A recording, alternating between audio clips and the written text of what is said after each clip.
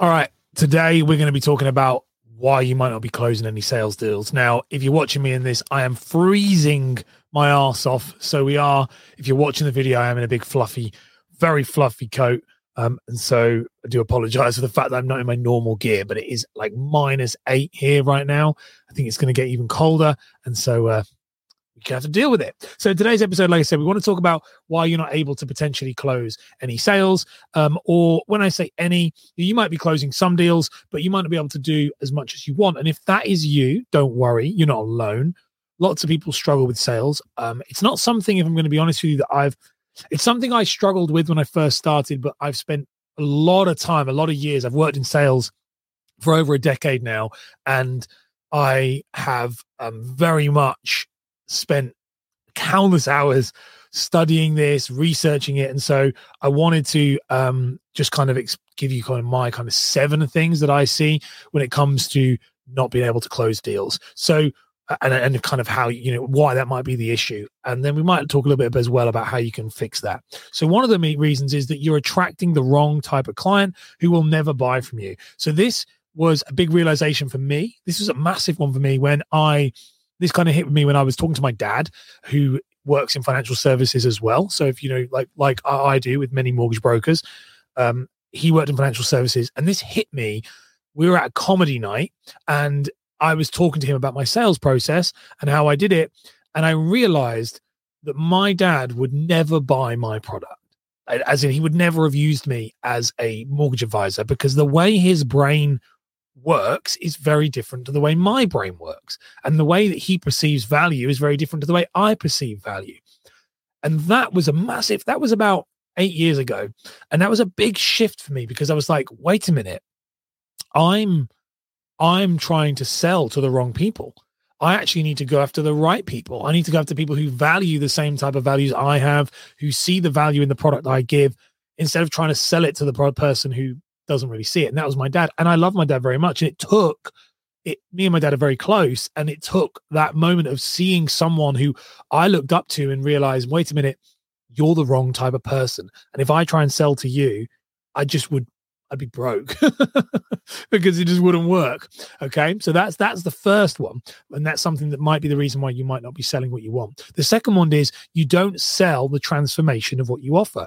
So many of us talk about these benefits. I remember this being trained at a corporate environment where they were like, sell the benefits, sell the features and the benefits and all that stuff. But the reality is, we as humans are emotional beings, and the product that you sell across anything, especially mortgages, it's the same thing. Is you're selling a transformation. You're selling a result that gets them out of their current situation into their desired in a situation.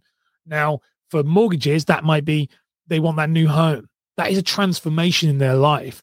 And if you don't focus on that, and instead you focus on the rates and the stuff. So the rates, for example, is the money. The transformation is the money they might be saving. Or the transformation, if you're a debt consolidation, is the money that they would be saving with that. The transformation, if they're a divorce, is the life you can go and live once you've kind of separated and gone both ways and cleaned that out and made that kind of final transition of, selling the house and sorting that out. If you think about this as a broker, as a financial advisor, your transformation is the thing that you need to focus on. I know that with me, I do it with mine. If you don't focus on the transformation and you just focus on the product and the service, then you won't actually do as well as you think, because people don't care about the product. They care about what it does for them at the end. And all the best advisors I've seen really focus on that. They really double down on this idea. So that could be another one. The next one is, on sales calls, you end up winging it and using outdated scripts. So I am a big advocate of everything I do is scripted. Or it's not this, like these videos aren't scripted. And these episodes aren't scripted, but they are in some format, because I have a format for everything. You can see here, I'm going through 7 bullet points on things I know would stop people from doing sales. So I'm not winging it. Now, I bounce around in a format because I spend a lot of time studying this type of stuff. So I know that I trust myself to talk about it, which I'm sure you'll do the same for you. But when it comes to sales, you should know your process. You should know, like when I do a discovery call, for anyone who's been on a discovery call with me, you'll know this structure. Anyone who hasn't, and you're going to in the future, then you'll see this as well, is I have a structure. When I jump on a sales call, it's very, very straightforward. I jump in, I'm very rapport with you. I have a chat with you for about 5 minutes. Then I want to, they're an hour long, and for the next 30 minutes, I want to know everything about your business. And I just ask you loads of questions. I don't talk about what I even do or even express what I do. I want to know where your lead sources are, what are your highs, what are your lows, how long you're in the industry, where's your network, what did you join the industry for, what have been some of your pain points, what have been some of the good things, what have been some of the bad things. I want to know everything. And then from there, I can identify where my product, either one, might be a good fit, or two, it is or isn't. Two, whether or not you can afford me or not, because that's a big thing as well. And it's not in a bad way. I don't want to waste your time if you can't afford me. And if you can't afford me, I can then give you some tips to get better so that you can then come back and afford me later. And then third one is I'm able to really see like properly what your service is, so I can pitch the real benefits and the real transformation you want. And then I do that at the end. And I have a very precise, script-ish, within reason, way of pitching my product. You should be doing scripts. And it's one of those things which I remember the sales trainer saying to me once: don't practice till you get it right, practice till you never get it wrong. And it is that. Old school salespeople who are like, and I love when they're like, you don't need a script. They're the people, by the way. You ever see this? And I worked in Connells. It'd be the same thing. I'd meet so many advisors who'd go, you don't need a script. You don't need a script to sell mortgages. I know what I'm doing. And none of them could break 100 grand a year. And yet all of the most successful ones who are doing 150, 200, 250 in Connells all followed a system and a process that they updated and tweaked and refined every single time. So you tell me that, like, which one is better? Do you want to listen to the person who thinks they know it all, or do you want to do the person who's actually honing the craft? You'll see much better results if you script and build a process. Don't just wing it.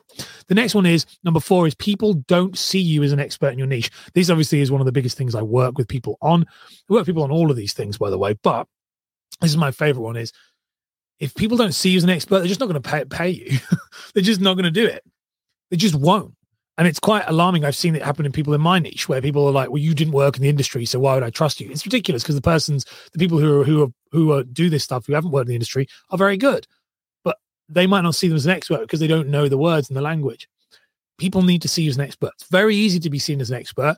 It's about consistent repetition of showing up across platforms, visibility over ability. You know, that's what we teach in the mastery method, is this idea of if you show up all the time, you'll build that. But you need to be seen as an expert. If you're not seen as an expert, then you're going to have to persuade people.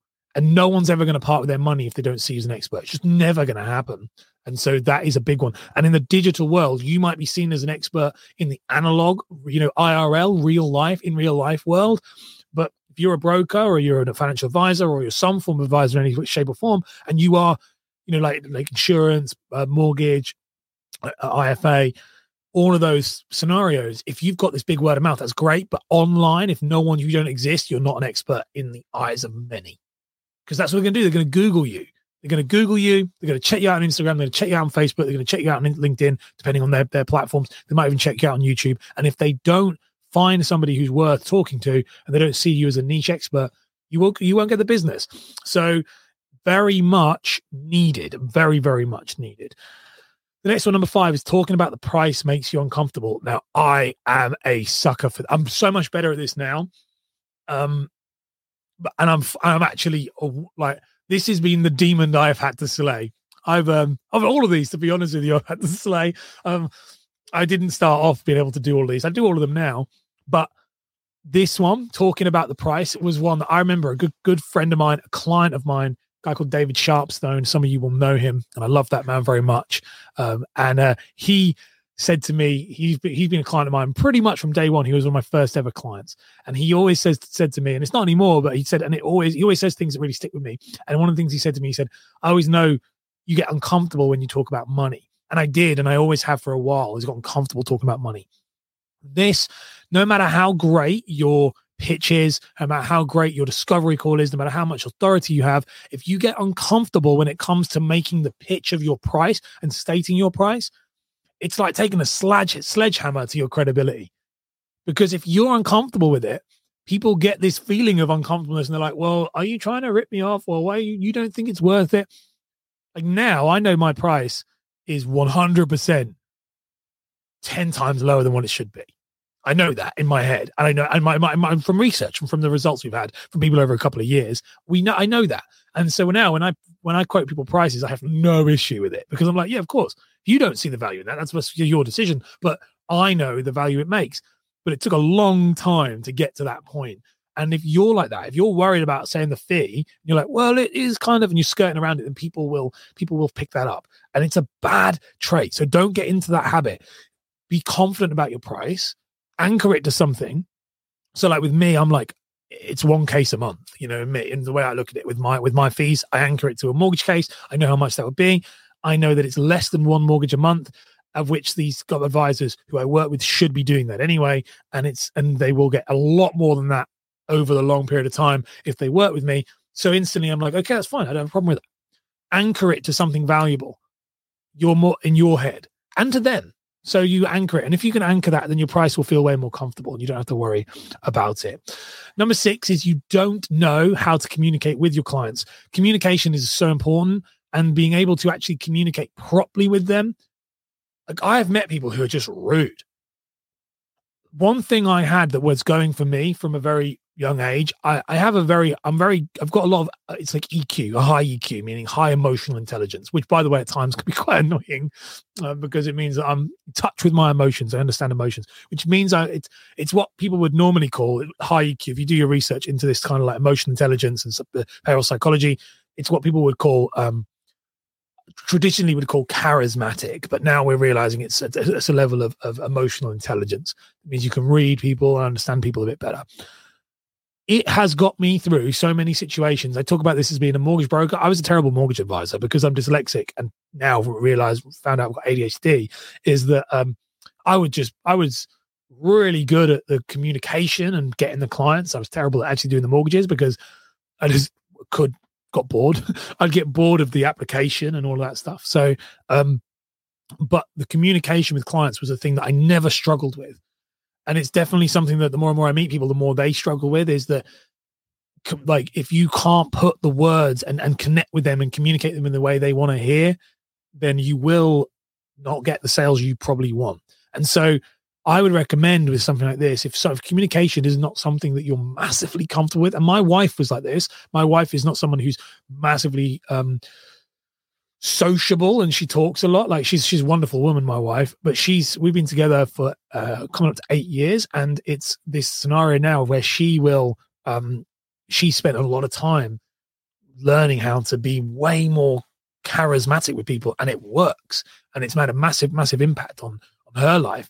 And you do that by the way, studying things like NLP, so neuro-linguistic programming, listening and observing others. So for me, I was very much into, for a long time, and I still do it from time to time now, I would observe like podcasters, and I would write down what they do and why they do it. So like I would break it down. Okay, so when they talk, they do this thing. When they speak, they use their hands. When they pause, they stop, they don't say So something I do often is I don't I pause a lot, which drives my wife mad. But using these communication techniques and understanding how you can apply them to your clients and the words they use and stuff is great. Spend some time learning on that, researching that. And there's loads of ways I can help you with that as well. But like, there's loads of stuff you can do on your own straight away. Just go and observe good communicators and write down why they do it, not how it makes you feel, but like why they're doing it. And then the last one here is that you're not making moves, and it kind of does this one as well. It's not making moves to invest in yourself. So really, my career and sales got so much easier when I started investing in myself to try and improve my skill set. This isn't the pitch, by the way, but it's one of those scenarios that's what it was. So once I started buying audiobooks, listening to podcasts, and an investment, by the way, doesn't have to be money, because when I started doing this, I was very much time rich and cash poor.